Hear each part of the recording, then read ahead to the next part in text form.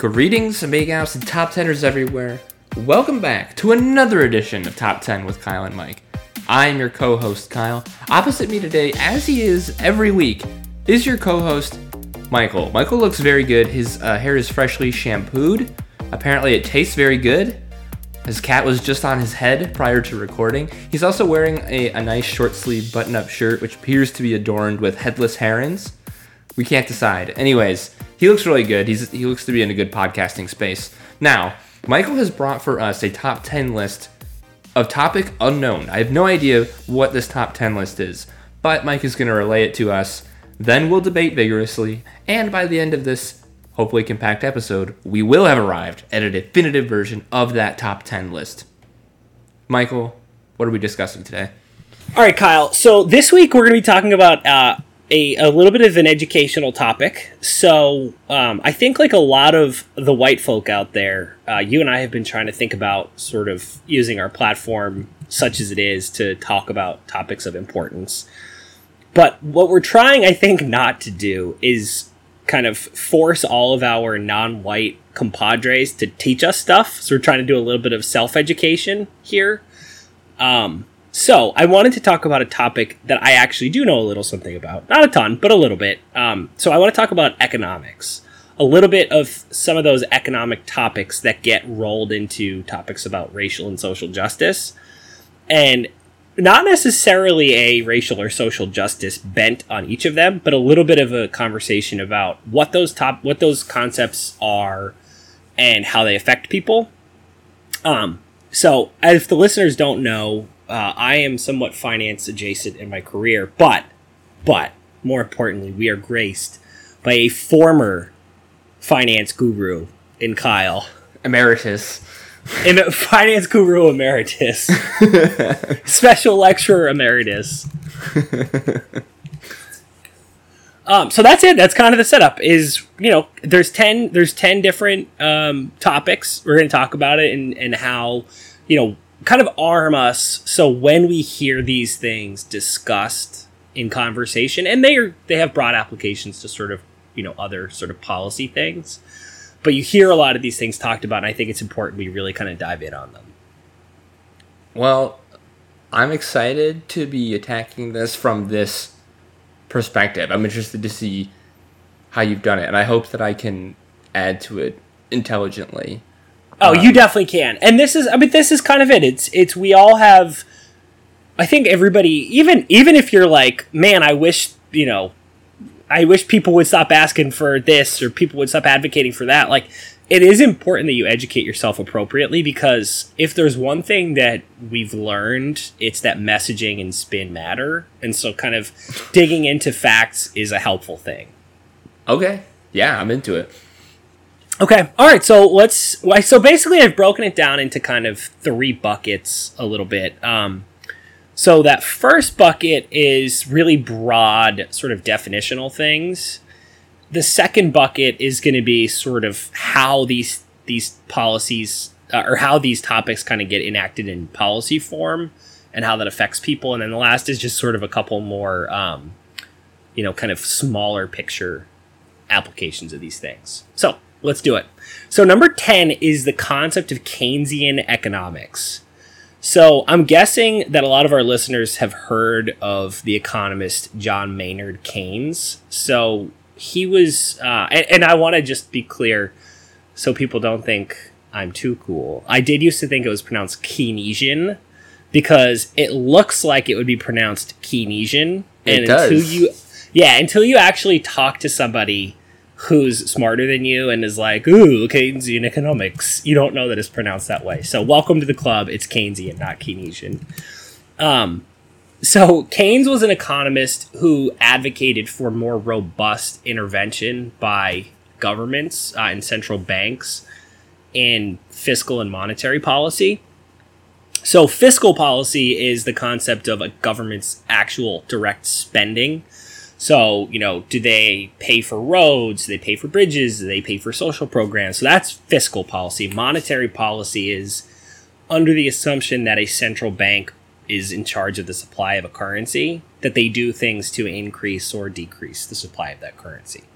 So basically, Keynes' idea was in contrast to classical economics. So classical economics, which is like the Adam Smith kind of types, is basically that we live in this perfect jungle of supply and demand, where when supply goes up, prices go down, demand goes up, prices go up, and everything just kind of works to balance itself out. It's almost like there's some kind of invisible appendage kind of guiding these things. One might say that. So basically Keynes's idea is that that's not really true, and that's not practically speaking how the world works. And there's lag in how sort of these things come through the system. And so he had a really big impact kind of around the time of the Great Depression, as central governments were figuring out how to get through that. And so the net effect of that is that in today's world, when there are economic, kind of contractions, recessions, when there are economic booms, the governments of the world are typically intervening to control that. They try to keep recessions and depressions from going too deep. They try to get expansions to, kind of be a little cooler. They try to keep everything in the middle. They try to control inflation. So, a couple of things that have happened there, and a couple of things that I think are important for application in this discussion. One is after the Great Recession in 2008, central banks were really aggressive in lowering interest rates, kind of through various mechanisms. What's really important about the lowering of interest rates as a way to kind of get economies going again, a really simple way to think about this is if you take out a loan at a lower interest rate, you're able to buy more stuff. And so when the lower interest rates kind of make their way through the system, actual assets that people own across the board become more valuable. So people who own things end up benefiting really a lot from lower interest rates. People who don't own things don't benefit as much. This has to, this feels very closely tied to, maybe this is further up your list, but like this was like a really new concept to me when I read this really great book called The Color of Law, like the wealth gap, which is like very, very different from just like an income gap. Absolutely. So that's number 7. So let's hold off on that discussion because but that's where I'm going. That's where we're going to go with that topic.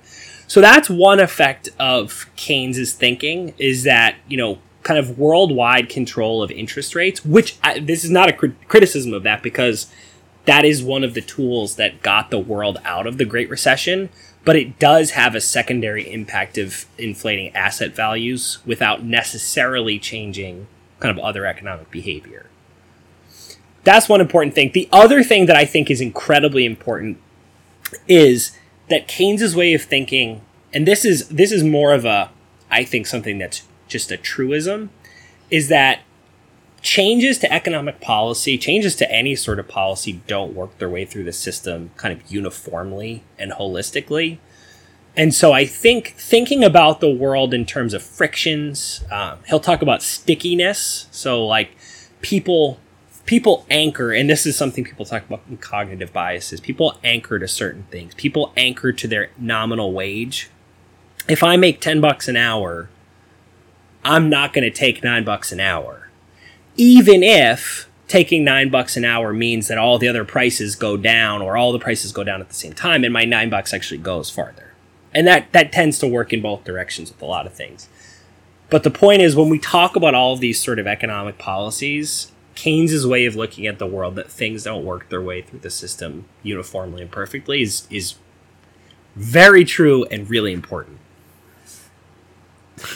It also feels like that concept does not, like, while delivered simply here, like the actual mechanisms by which you control those kinds of things, I think sometimes like rub people the wrong way, or like, you know what I mean? Like, I think in theory, like most people would agree with that, but like the ways that they're practically implemented to kind of even the scales, or like maybe that's not even the right terminology, but like those kinds of things are not always received in that light.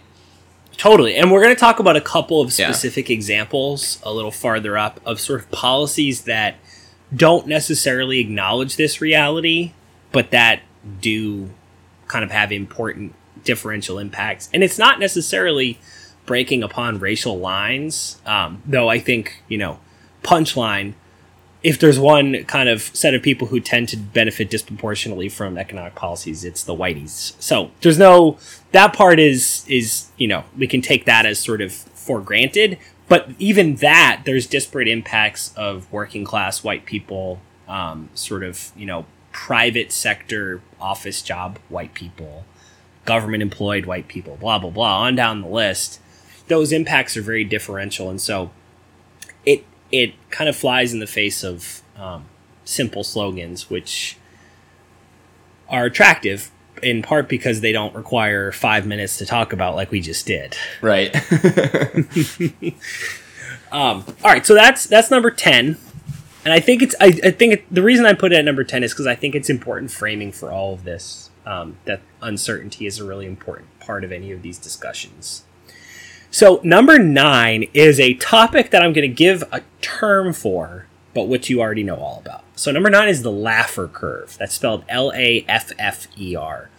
So not Laugher. It would be more fun if it were. It's like the Joker's theorem on economics. I'm just laughing because wow. This is one. Oh yeah, Laffing, because this is one of the things that Ben Stein is talking about in Ferris Bueller. He goes, yes, he is. The what curve? Anyone? The Laffer curve, which says at this point on the curve. So you know about it, and I think all of us do because we've heard various politicians advocate for sort of one or another way of interpreting this. Yeah. So the Laffer curve, importantly, is a framework of thinking rather than sort of a prescription for how to implement policy. So the Laffer curve says that on an imaginary graph of a tax rate and tax revenue, there is a point at which tax revenue is maximized. So, listener, Mike is making basically like an X with his arms. So, like, this is like, I think probably like similar to looking at like a supply versus demand chart where you have an intersection point that is... Exactly. So the intuition here, there's kind of two intuitions. One is that except for people who basically just think, government should get the hell out of here, which, that's a different way of thinking about things. I think most people sort of living in the American system agree that the government is necessary to collect and sort of determine how to spend taxes. Now, the degree to which we think that differs, and should it be state, local, federal, we can talk about that. But the basic point is, the government is the mechanism by which taxes get collected and then they get allocated into the budget. And so that's one intuition, is that, we want to maximize the amount of tax revenue that the government takes in. That's one thing that I think most people would agree on. The question is that second part is how to make that happen. So what the Laffer curve is really saying is if you raise taxes to 100%, right? If you raise taxes to 100%, you will have no tax revenue because nobody would work. If tax revenue were 100%, nobody would work because they would say, why work? My taxes are going to take away all my money. On the other end of the spectrum, if you have a 0% tax rate, tax revenues are also zero because everybody keeps all their money, so there is no tax money.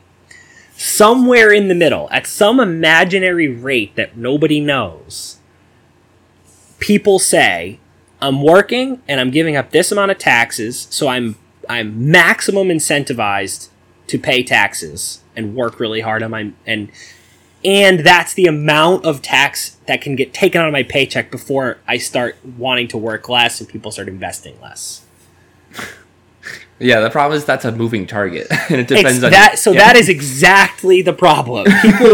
People totally disagree on this. So what people would say, if you have, I'm going to use Democrat and Republican because that's an easy kind of framework in the U.S. So what a typical sort of fiscal conservative, I guess maybe I could use those terms. So what a fiscal conservative would tell you, or an economic conservative would tell you, is a lower tax rate, all else equal, will maximize tax revenue because people will be incentivized to invest in their businesses. They'll be incentivized to pay people more.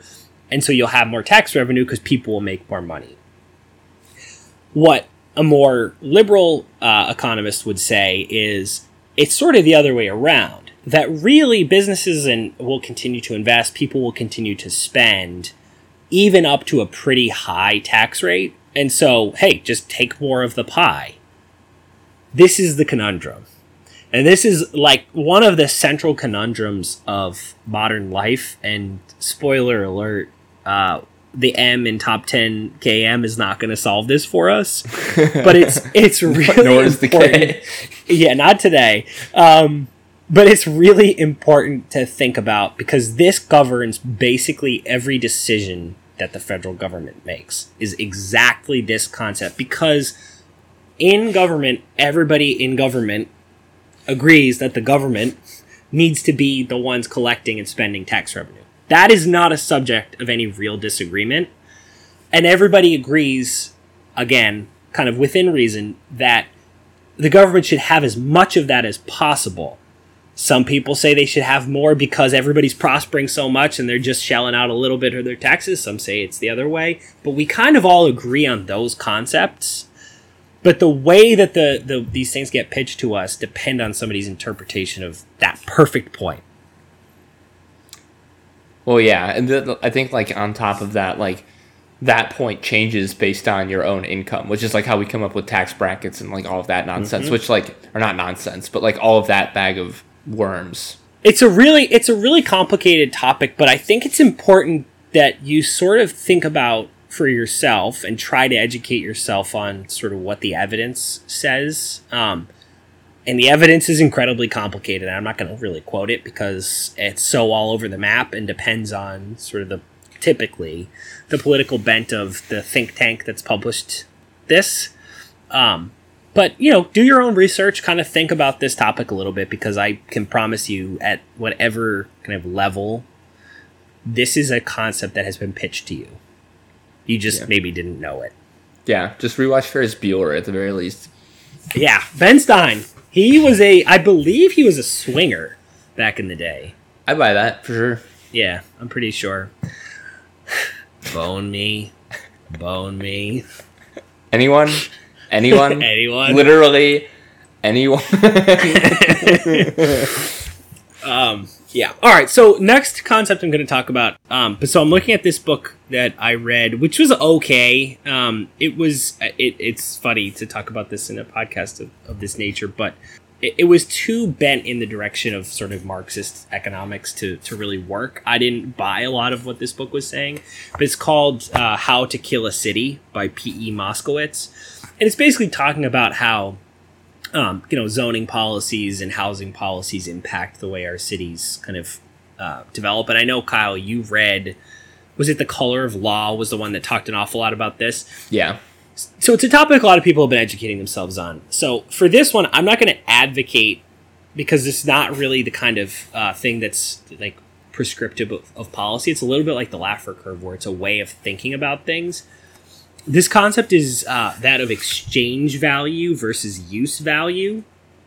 So basically think of it like sentimental value is kind of a quick way to think about this. So I'm going to read from the passage in the book. So under capitalism, there's an inherent tension between what Marxist academics call use value and exchange value.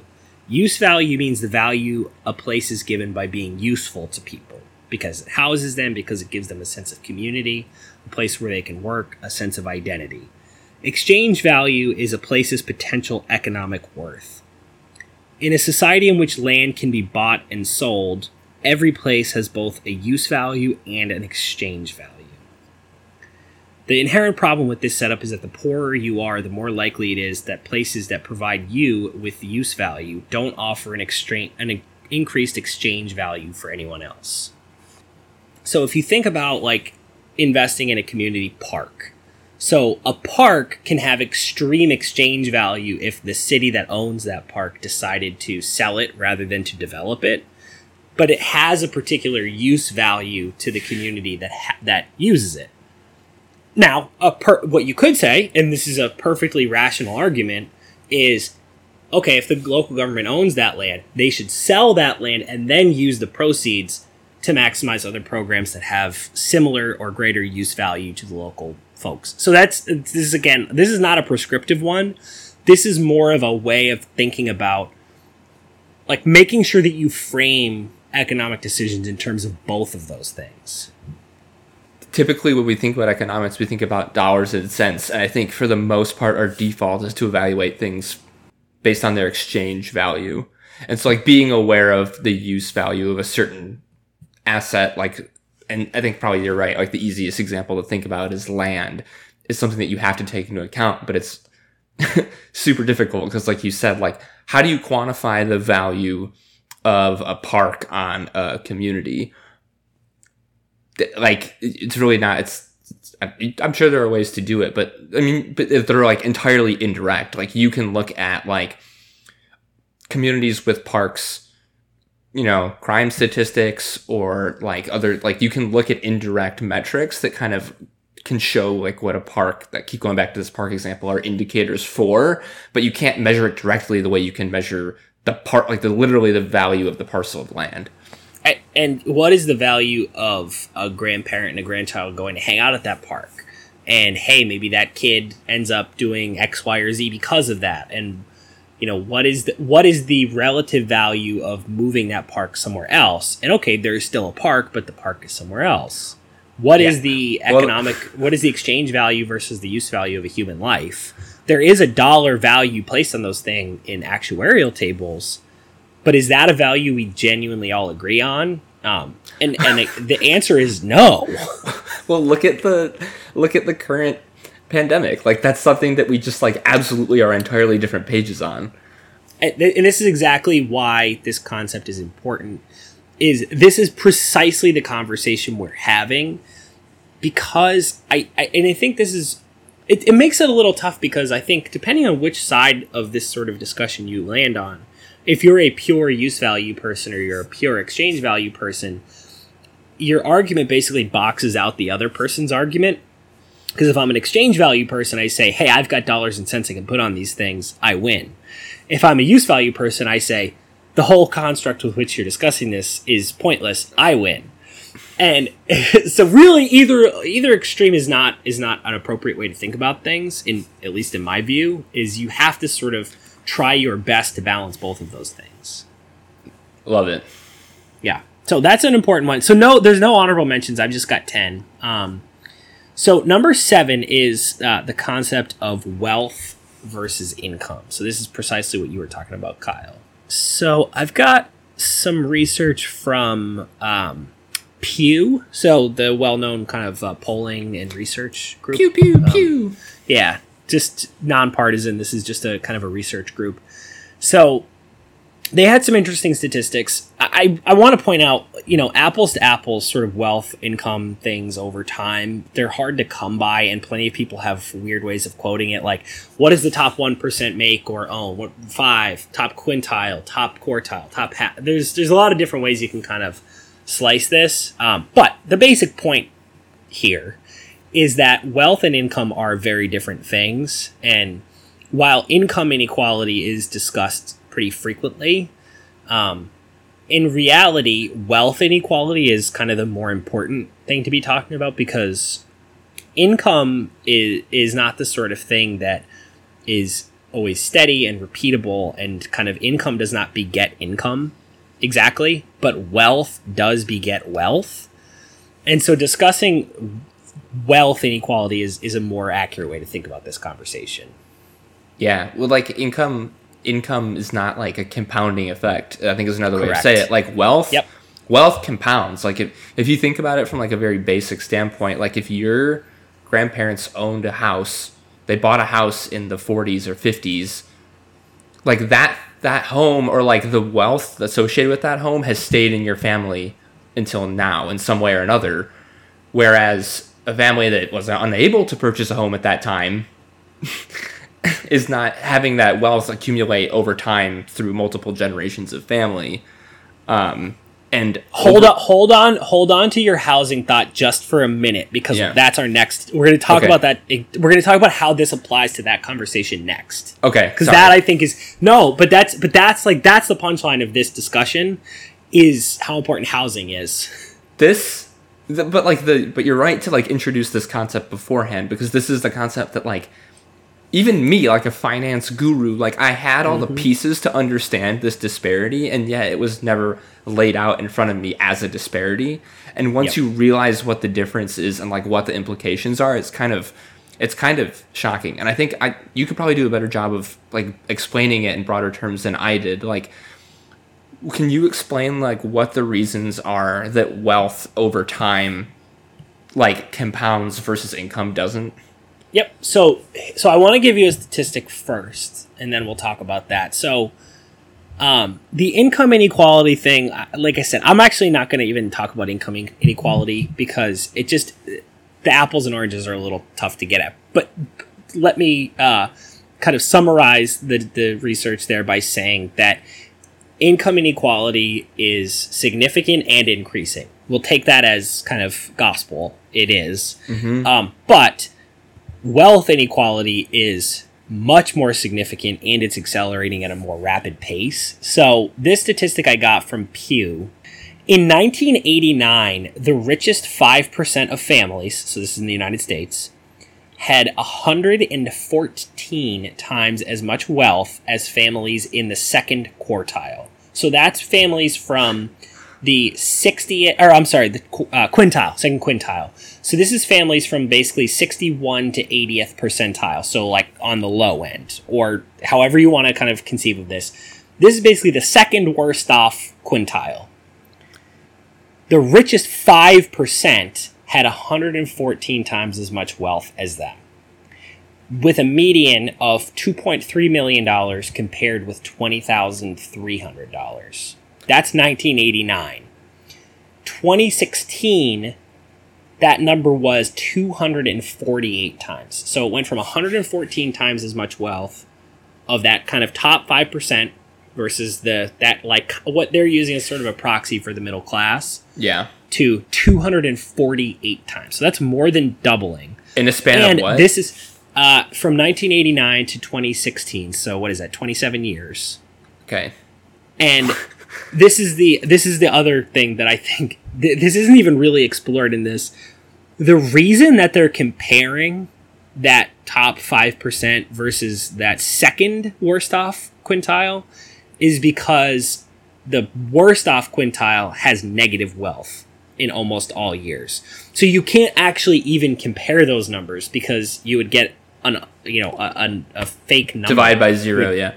Right, would come out of that. That's stunning. And I think we should just like officially recommend this book because I'm just going to keep referencing it. It's called The Color of Law by Richard Rothstein. It's brilliant, and it like basically details all the stuff we've been talking about, or a lot of it. And he was saying similarly, like along the same lines, what's interesting is that it's actually really difficult to move between these quintiles that you're talking about. And like it's easier to move from like the third quintile to the fourth, or from the fourth to the fifth and stay there, than it is to move from like the first to the second, or the second to the third.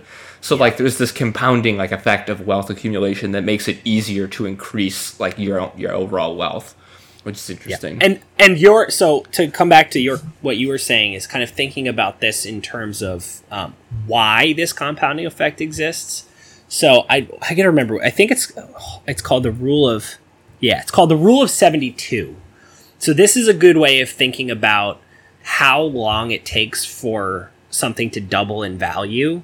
So what you basically do is you take 72 divided by, in percent terms, the rate of return you're expecting, and that's how long it takes for that thing to double in value. So if you expect a 9% rate of return, you would expect that thing to double in 8 years. Okay, so that's sort of the way to think about it. Now, that's kind of roughly, that's like a ballpark estimate of the long-term rate of return on the S&P 500. I think it's more like 7 and 8, whatever. But it's less than 10 years is how long you would expect it to take for an investment in the stock market to double over time. Now, if you don't own anything in the stock market, that is not going to happen. That is not a reality for you. But if you have disposable wealth that you can place into the stock market, without, and this is, to be clear, this is not incumbent upon you to express any sort of skill. This is you give this to somebody else to do.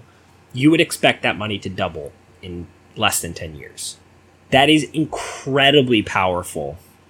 And it's a similar mechanism in the housing market. Now, over time, sort of the rate of return on housing, if I'm remembering this right, tends to lag the rate of inflation. But that is an overall rate and not a rate specific to different communities. Now, when you look at sort of the disparate outcomes of different communities and how their housing values increase, this gives you an idea of how this works. Like, just think about, my grandparents talking about buying their house for whatever, $10,000, $20,000. That means that, kind of in my area, there are not houses really that are less than $350,000, maybe $350,000 is kind of the low end of what you could buy anywhere in sort of the greater Boston area. $350,000 versus people kind of conceivably, like really reasonably paying $10,000 40, 50 years ago. Well, and I think importantly, like in that example, like wealth is generational. So like that value can be passed on, whereas like your income can't. So like that's for like those reasons, like literally what you're talking about, like your investments compound over the short term, but it compounds over like the span of longer term because it's passed on. So, exactly. Yeah. So let's move on then to number 6. So number 6 is just a little bit of talk about mortgage math. So basically the point here is when I buy a toaster, when I buy a, piece of bread, when I go out to a restaurant, I can use a credit card, sure. The term on which I have to pay that credit card back is, it's 30 days. I got to pay next month. So yes, I'm technically, buying that with a loan, but my ability to sort of take $1 worth of credit and turn it into something more than $1, it doesn't really exist because realistically, I'm not investing that money, in something over that time. When you buy a house, that is very, very much not the case. So if you buy a house, you would typically put down, if you want to avoid any sort of insurance penalties or anything like that, you would typically put down a 20% down payment. So just thinking about that very simply, that means you can buy something that is worth 5 times what you paid for it. Now, there's plenty of reasons why, you have to sell it then and you have to pay back the mortgage. But your ability to expose yourself to the returns on something that's worth 5 times more than what you can directly buy has an incredible effect on your wealth. So let's just say, for example, you buy a house that's worth $500,000. You would have to put down $100,000. Now, that's not totally true because you can actually put down quite a bit less than that. You could put down something as low as like 5%. You'd have to pay some penalties, but let's just pretend you put down 20. You buy that house for $100,000. It is very conceivable that the value of that house could go up by $100,000 over a very short period of time. $100,000 on $500,000 is 20%. But $100,000 on an investment of $100,000 is 100%. It means that if that house goes up by $100,000 tomorrow, now it wouldn't, but let's just say it goes up that, it means you doubled your money overnight. But let's say it takes 5 years, 2 years, 10 years. You've doubled your money, and in fact, you've doubled it a little bit more. Yes, you've had to pay out, your payment, but you've started to pay off that mortgage. That has an incredible effect on your ability to increase your wealth. The fact that you have access to leveraging your money that way. So a survey of consumer finances, which I believe is, now I gotta look to see who did this one. So I want to make sure I'm getting this right. Yeah, now I lost that. I don't know, but it's, I did research on the sources. The survey of consumer finances is a reputable source. Homeowners in the United States are worth an average of $230,000. Renters are on average worth $5,000. That's one thing. So if you're a homeowner, you are on average worth quite a bit more than a renter. Now here's the other thing. Middle and lower income families, so they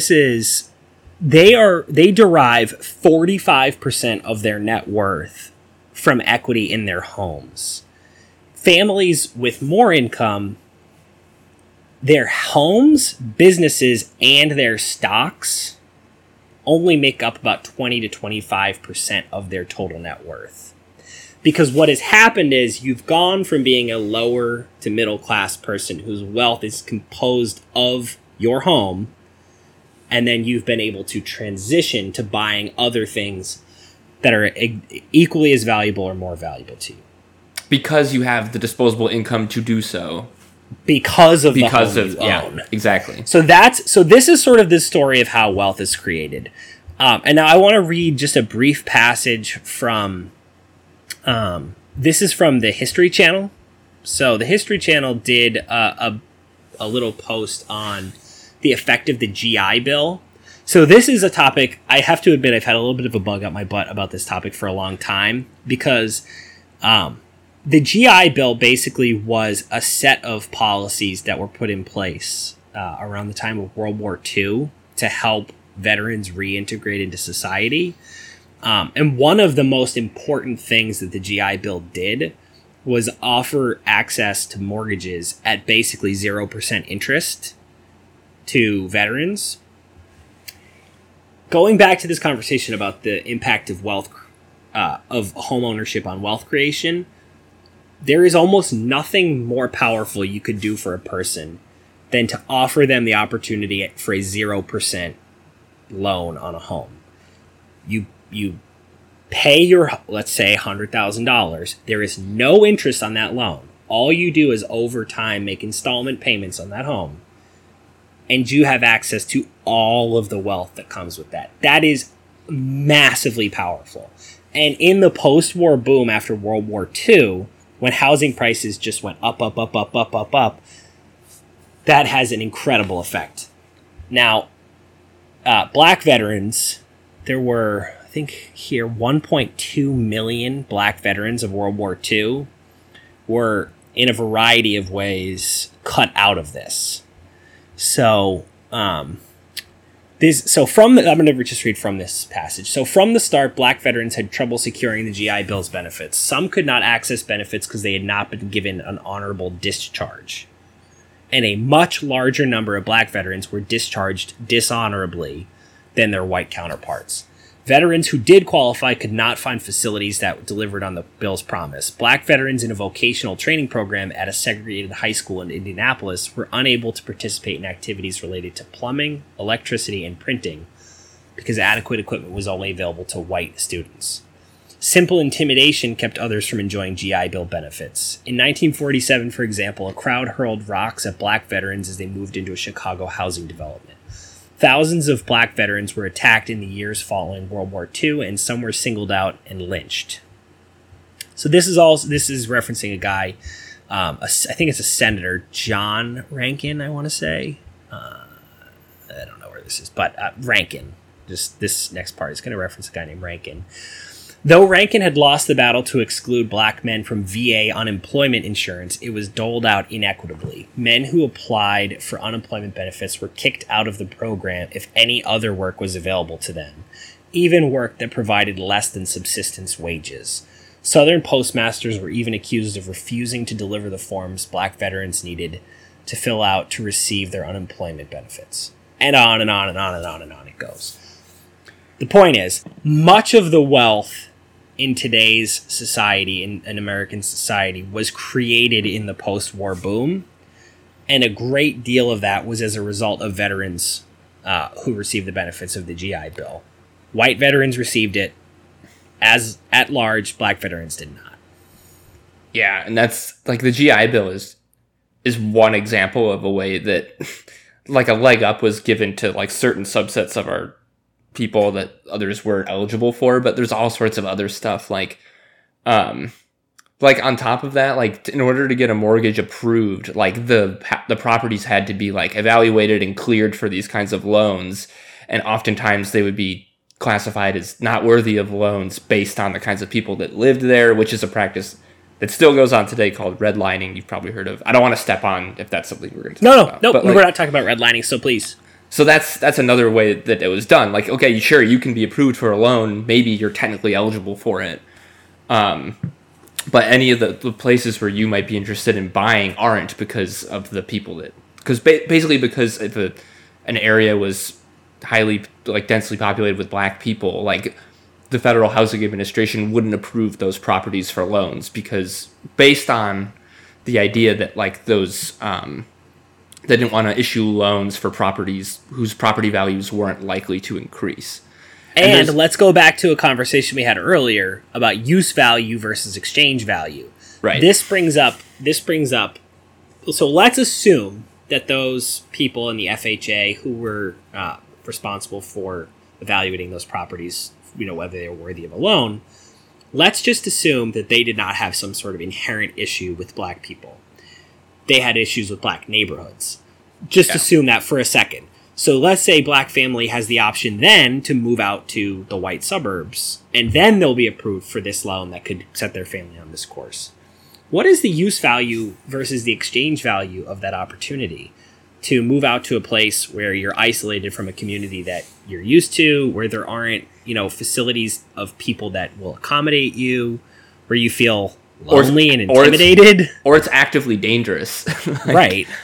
Right.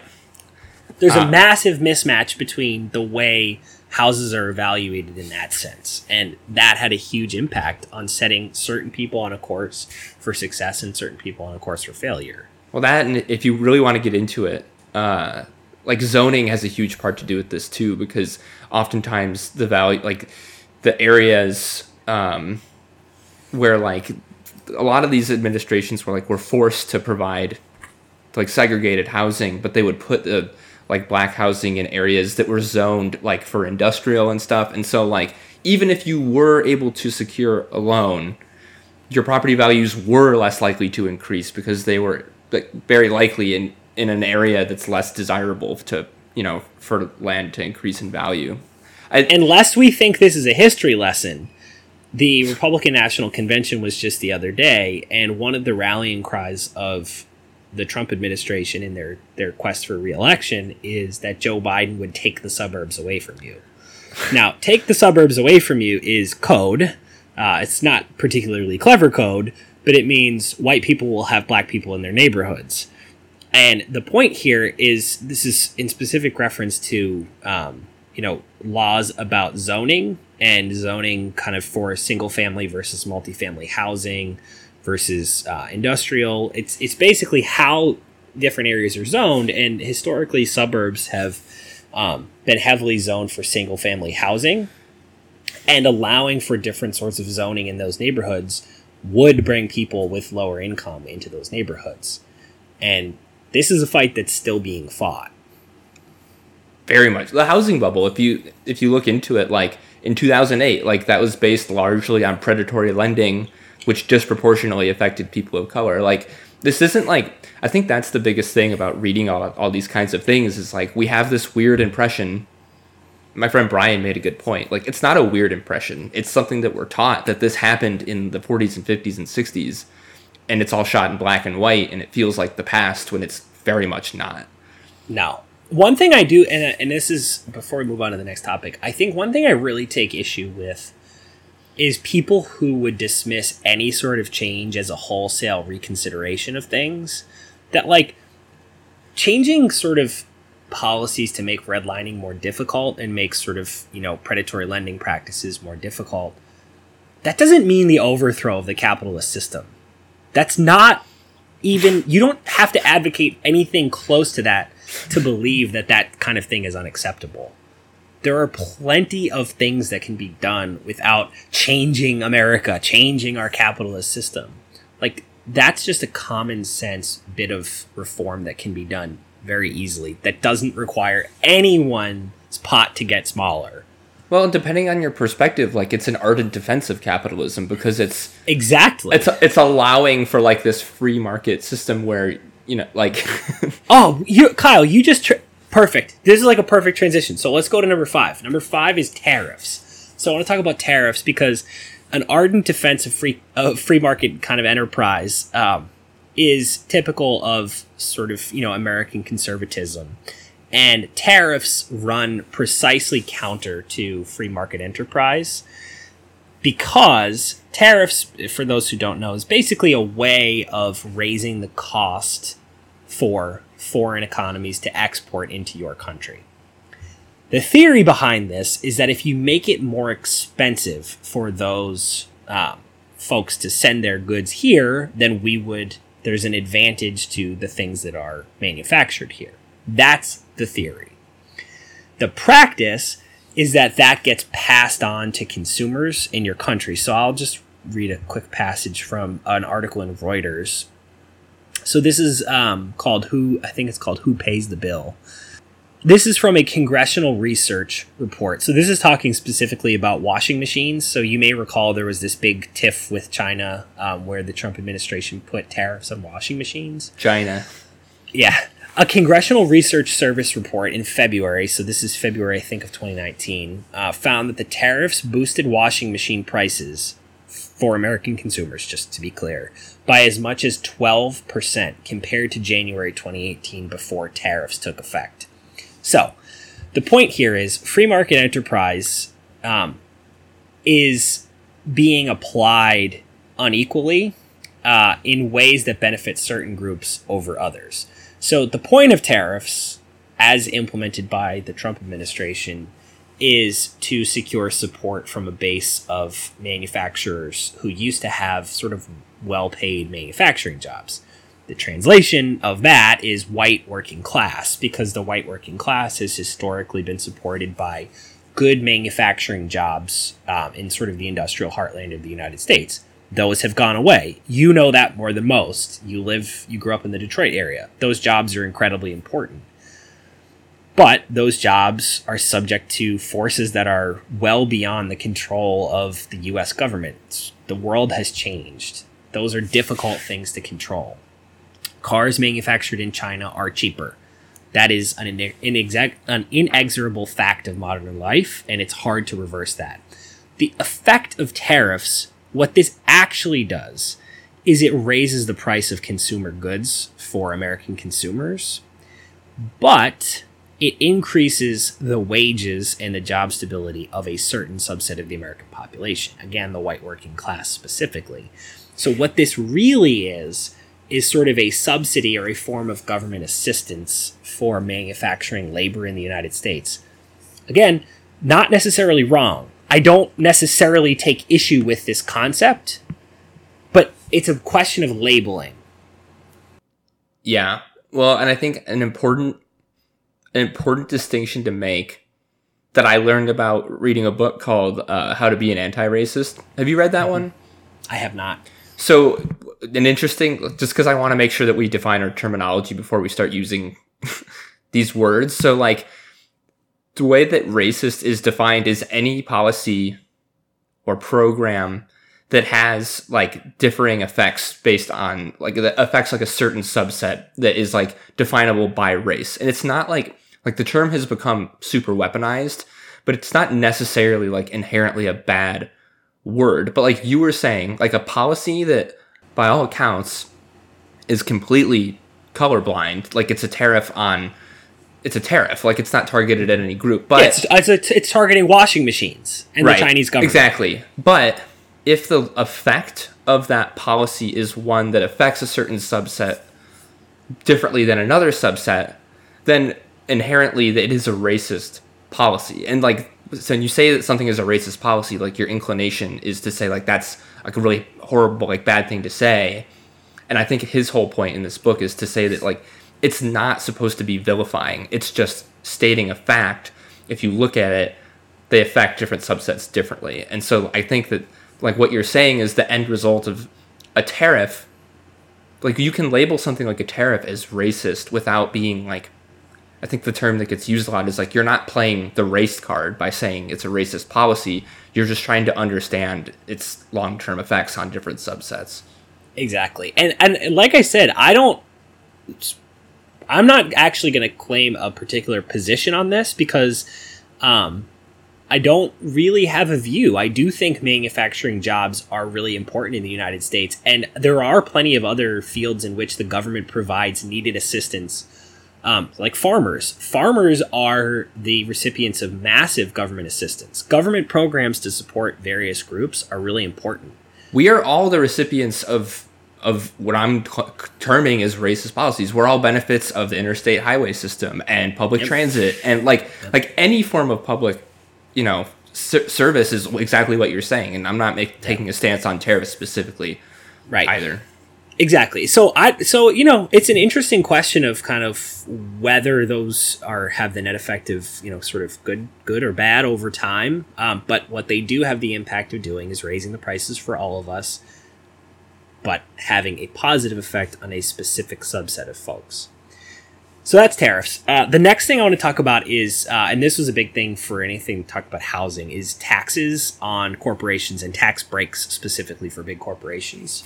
So I want to talk about Amazon. So the HQ2 thing, you may recall, was this big kind of quest for all of these different cities to get the next Amazon headquarters.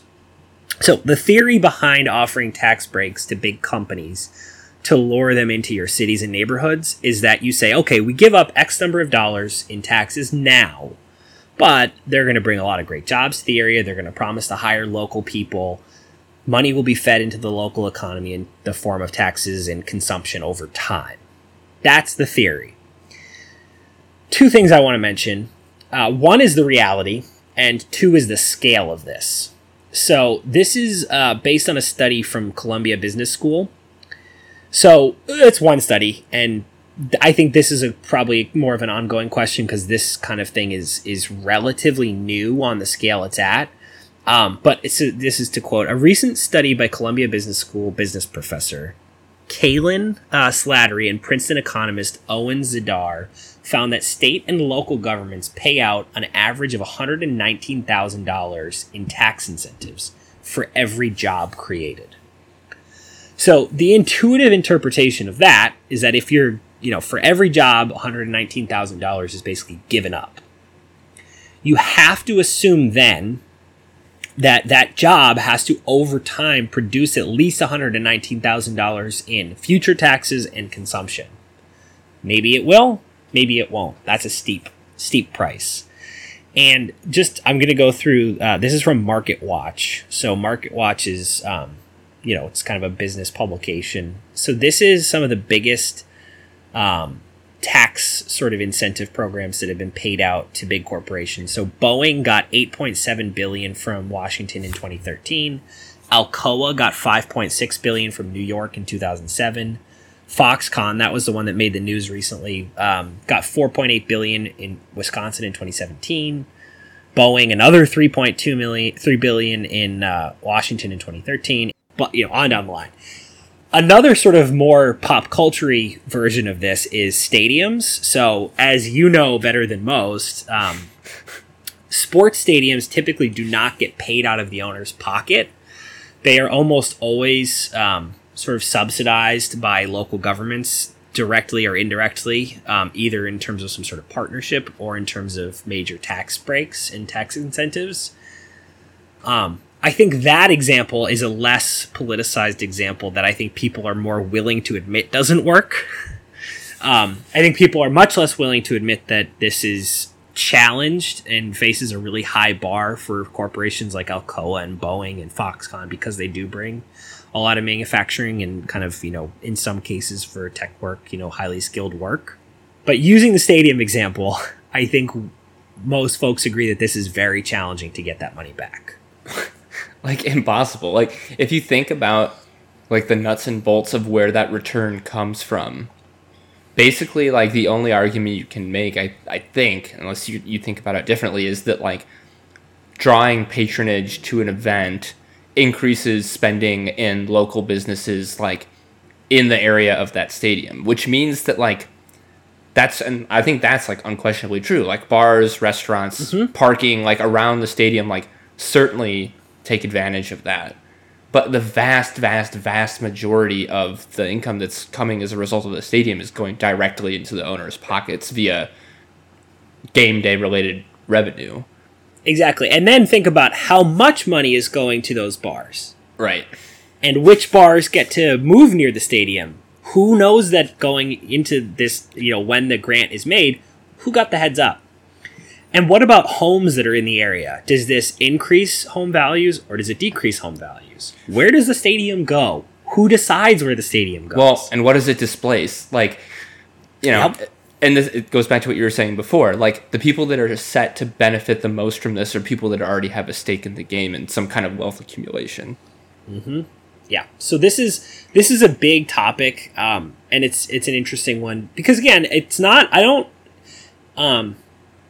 As somebody who does believe in the power of enterprise, I don't think it's obvious that this doesn't work from a dollars and cents point of view, because it definitely can. It's a high bar to clear. The point of quoting the Columbia study is that the dollars and cents bar is very high to clear. The other question, though, that I think is equally important is this use versus exchange value question. Is who's deciding what goes where, what sorts of jobs are being created, and who are the folks who are actually benefiting from it?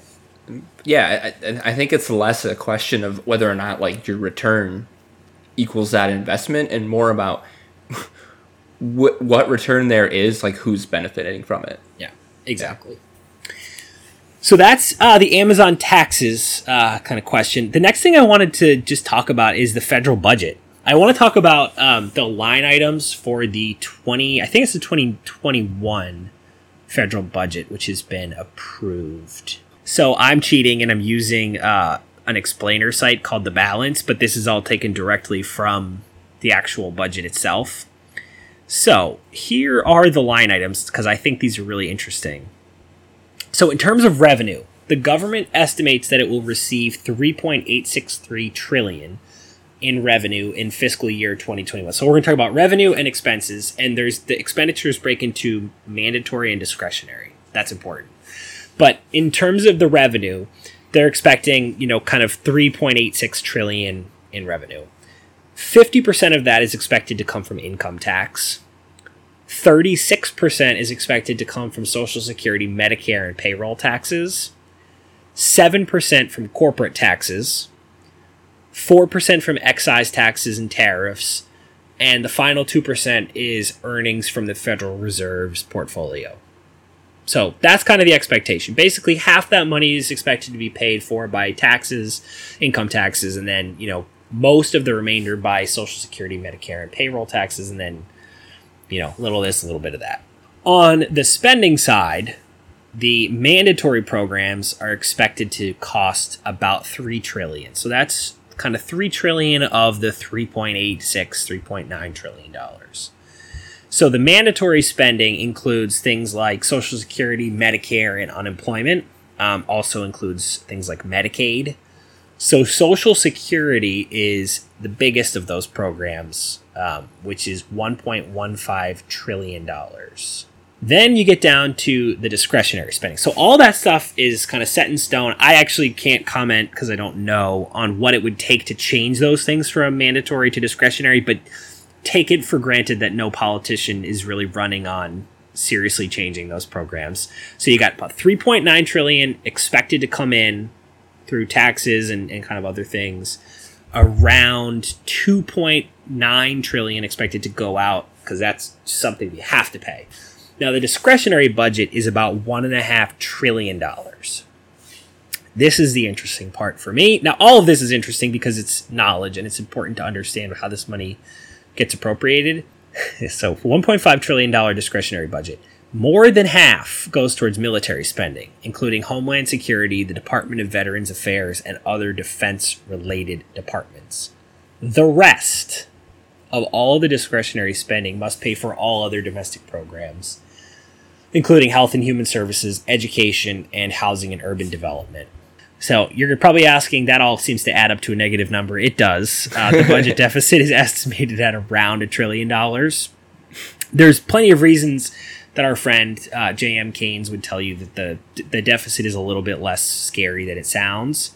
But this is the really interesting thing. When you do the math, you've got this pool of money that, kind of is what it is. You just assume this pool of money. Now, we can talk about the Laffer curve and what's the appropriate way to set those taxes to maximize that. You have mandatory spending that takes up the vast majority of the money you have to spend. And then within this discretionary bucket, the stuff that kind of can change, the overwhelming majority of that is military spending. So there's no particular comment here so much as facts, and it's important to think about what is the money that what are we all paying for? Where does it go? And how much is left for other things we think might be useful? Yeah, I think this dovetails like pretty. It's like on a. I guess it's not really a smaller scale. Like I guess like another way to think about this is like the whole thing we talked about with Alex. Like, how do we reallocate police budgets? It's kind of a similar thing. Yep, it's exactly right. It's just, I think for me, it's sort of empowering to understand how this works, because you can kind of see where there's wiggle room and where there's not wiggle room. And frankly, as you look at that, there's really only one place for short to medium term wiggle room, and it's defense spending versus other. That's really the only spot. Well, what's also interesting is like what's included in that defense budget, because yes. I'm reading a book right now, and I think like a large percentage of our military spending is actually border security.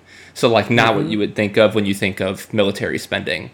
They roll up, I think, to the Department of Homeland Security. Is that right? Yeah, I believe so. Yeah, so that was a big part of that budget I just quoted. Like $228 billion is for things that include Homeland Security, State Department, and Veterans Affairs. That's an awful lot of money. And if you ask anybody who receives their health care from the VA, I think they'll tell you that money is not going overwhelmingly to them. And my grandfather, who is retired from the military, he does not receive top-notch care from the VA. I don't think his case is anomalous either. Okay, so number 2, this is one. So this is a concept. It's highly politicized and really tough to sort out. And that's the point. This is the point of this topic. Is I'm going to read you a passage about the minimum wage from an actual Congressional Budget Office memo about various options for the minimum wage, for the federal minimum wage. Okay, so the minimum wage. The concept is you put in a floor for how little somebody can make. Now, the case for is that the current minimum wage is below a subsistence wage in the United States. That if you make the minimum wage, you can't actually live in the United States without some sort of outside assistance. I think that is pretty much indisputably a fact. But just kind of start there with, that's the case for a minimum wage, is it will force employers to pay people more money, meaning more people live above the poverty line. The case against is, okay, if you raise the minimum wage, then that will decrease hiring and it'll cause employers basically, we'll pay the people we hire that higher wage, but we'll fire people. And then you'll have more people who are on government assistance. Case for, case against. They are both actually, in my opinion, they're both kind of principled, reasonable cases. In the Congressional Budget Office, which is a nonpartisan group that kind of advises... No, it's actually worse than you think, because it's not... they're not advocating for something. So the Congressional Budget Office is like a nonpartisan group that, when there's going to be a tax cut, for example, they would estimate what that they expect the impact on tax revenue to be. They're historically kind of taken as a really good source on those things, and they consult Congress on those things. So this is what they wrote on this memo about the minimum wage. There is considerable uncertainty. This is a congressional memo to Congress. There is considerable uncertainty about the responsiveness of employment to an increase in the minimum wage, meaning how quickly they fire people. If employment is more responsive than the Congressional Budget Office expects, then increases in the minimum wage would lead to larger declines in employment. By contrast, if employment is less responsive than the Congressional Budget Office expects, the declines would be smaller. Findings in the research literature about how changes in the federal minimum wage affect employment vary widely. Many studies have found little or no effect, but many others have found substantial reductions in employment. End of story. So they basically, who knows? So this is considered sort of our government's highest and best source. And this is not a critique of them. I'm actually not criticizing the Congressional Budget Office because they're a really important part of our government. They are talking about this topic that is incredibly important and probably one of the real headlines of economic policy for most people. Like your average person engaging with economic policy, this is one of the few that they really think about. And they're saying after this memo about like their projections for what would happen, who knows? Well, it speaks to how complicated it actually is. Yes. Yeah. And that's why I was actually planning to end on this. I want to end on something else because it really struck me. But I was initially planning to end on this point because I think as you go through all of these topics and you think about what appropriate policies are at various levels, it's important to be humble and acknowledge that there's some unknowability to a lot of this stuff, and that attacking these problems in good faith, and of course, again, good faith varies kind of depending on who you are, but attacking these problems in good faith and kind of really trying to engage them is the important thing, because even the Congressional Budget Office admits that on a topic as important as minimum wage, they kind of don't know. Yeah, that's good to keep in mind. Yeah. All right, the last thing I want to talk about, and this is actually, you're going to laugh because it probably seems like the least important thing on this list, but I actually found it to be incredibly important. It really struck me. The last thing I want to talk about is sick days. So as I was doing some research for this podcast, I was, just trying to Google around, like, what are some hot button topics that people are interested in? And I found this Bureau of Labor Statistics. So again, this is a government entity, nonpartisan, a study talking about sick days. This study is staggering to me. Staggering. Among private sector employees, so people employed not by the government, people employed in the private sector, among the top 10% of earners, 87% have paid sick days. Now, that sounds eminently reasonable to me. Okay. I guess my question to you is, I'm sure this includes like a scenario where you don't have like sick days specifically classified, like where I used to work. You just have like a bucket of personal time, and I would imagine that you would be bucketed as having sick days. Yeah. Okay. But the point is, if it's however they classify this, they don't have a bent. They're not trying to bucket people as one or the other. This is the Bureau of Labor Statistics. Yeah. Do they have paid sick days? 87% of the top 10% of earners. The bottom 10%, 27% have paid sick days. So what that means is if you're in the bottom 10% of private sector earners, there is only a 27% chance that you have paid sick days. How is that possible? That's so utterly stunning to me. Well, I mean, like literally, like, is it, maybe it's not. Maybe I just have this boundless assumption that you have to provide your employees sick time. I had thought the same thing. No, you do not. Well, that's stunning. It's like the rich richer thing, right? Like if you're earning in the top 10% in the private sector, there's a very good chance that you're not using, like so exactly. So there's a couple things I want to kind of unpack here, but please chase this one down. Well, it's just, like if you're making in the bottom 10% of the private sector, like statistically, you're far more likely to live in conditions that mean you're probably sick more often, and you're like, or have kids who are sick. Yep, exactly. Yeah, this also includes like family leave and stuff. Yeah, and you don't have, like, you have fewer resources to have someone else look after your kids, or you have less inability to work from home rather than take a sick day. And like those very same people are the ones that are least likely to have paid sick leave, which is like, it stratifies, like, and it's compounding like a lot of the stuff we've been talking about. So this exact point you're making is huge. Second, I want to talk about this, the concept that they use, the term they were using in the article talking about the study was called presenteeism rather than absenteeism. And I want to kind of present a hypothetical here. So we're in the midst of a global pandemic right now. Now, putting this aside, because I would imagine, again, like you, maybe baselessly, I would imagine that a lot of employers have kind of implemented some sort of COVID-related policies. But just imagine on a smaller scale, some sort of infectious disease kind of making its way through a particular area, and not on enough scale to garner national attention. When you have people showing up when they ought not to show up, you have major issues with the spread of that disease.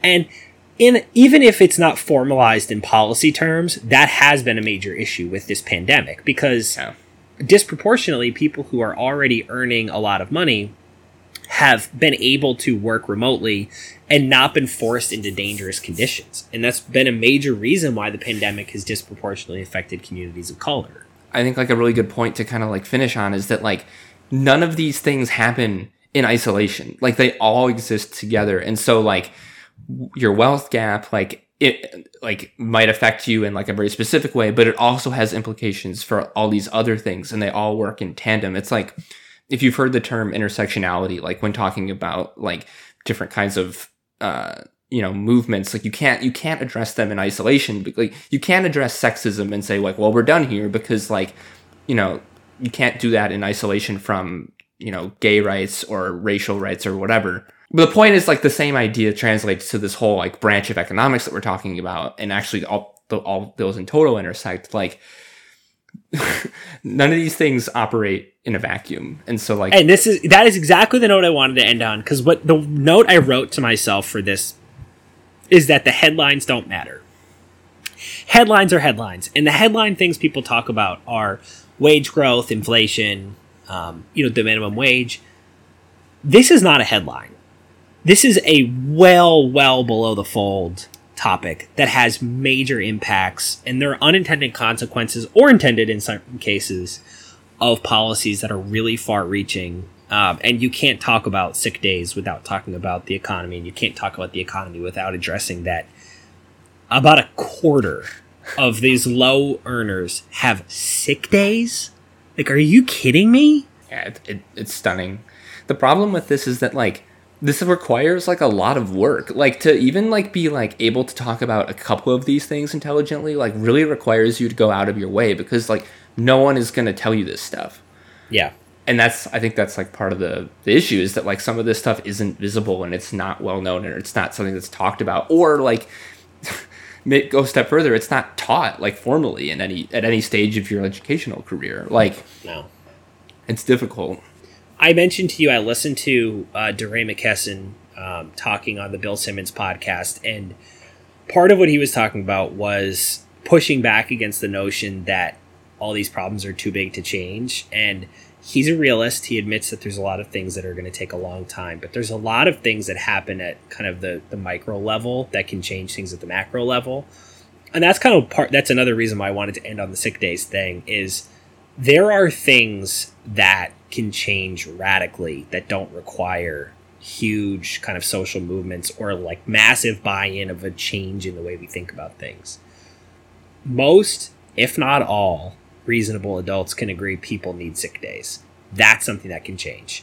We can change that with minimal effort. That needs to change. With that topic specifically, like it speaks to how difficult this is, though, because the counterpoint to that is that like by forcing these people that work in the lower 10%, they're working in industries where to force an employer to provision those things really inhibits their ability to run a business. And so like you run into that counterpoint, and then it's like, okay, well maybe this is something that we should be spending our money on to subsidize and allow to happen.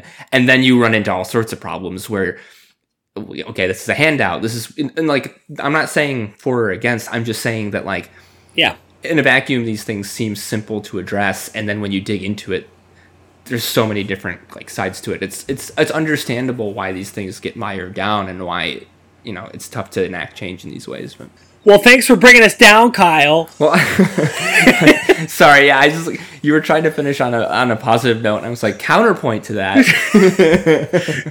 Spitballing off of that Fight Club. All right, well, you and I both have to get the hell out of here. We do. I will say, if you're interested in what we've been talking about, like we've referenced a couple of things here today, but my biggest recommendation is that book that I already previously mentioned, The Color of Law. It's like probably by far the best thing I've read this year, and it really like puts a lot of these things into clear and like specific terms that are really helpful. Yep. Do you want to recap, or do you just want to finish this up? No, let's finish this up. All right. Well, usually at this point in the show, I thank Kevin MacLeod. We didn't use his Not Top 3 music today, but he did still do the intro. Man, that was stanky. That was stanky. Usually after I thank Kevin, I thank my sister Erin for provisioning us with artwork, which I do so love. And if you want to see more of Erin's stylings, Instagram is the place to do that at Sant Design. And I want to shout out our social media director, Caroline Labranti, my fiancée. You can find her personal stuff at cml.photos. She's blowing up these days. She's got like people asking her to photograph weddings. So keep it rolling. I am financially interested in this. Check her stuff out. It's going to get me a pair of shoes.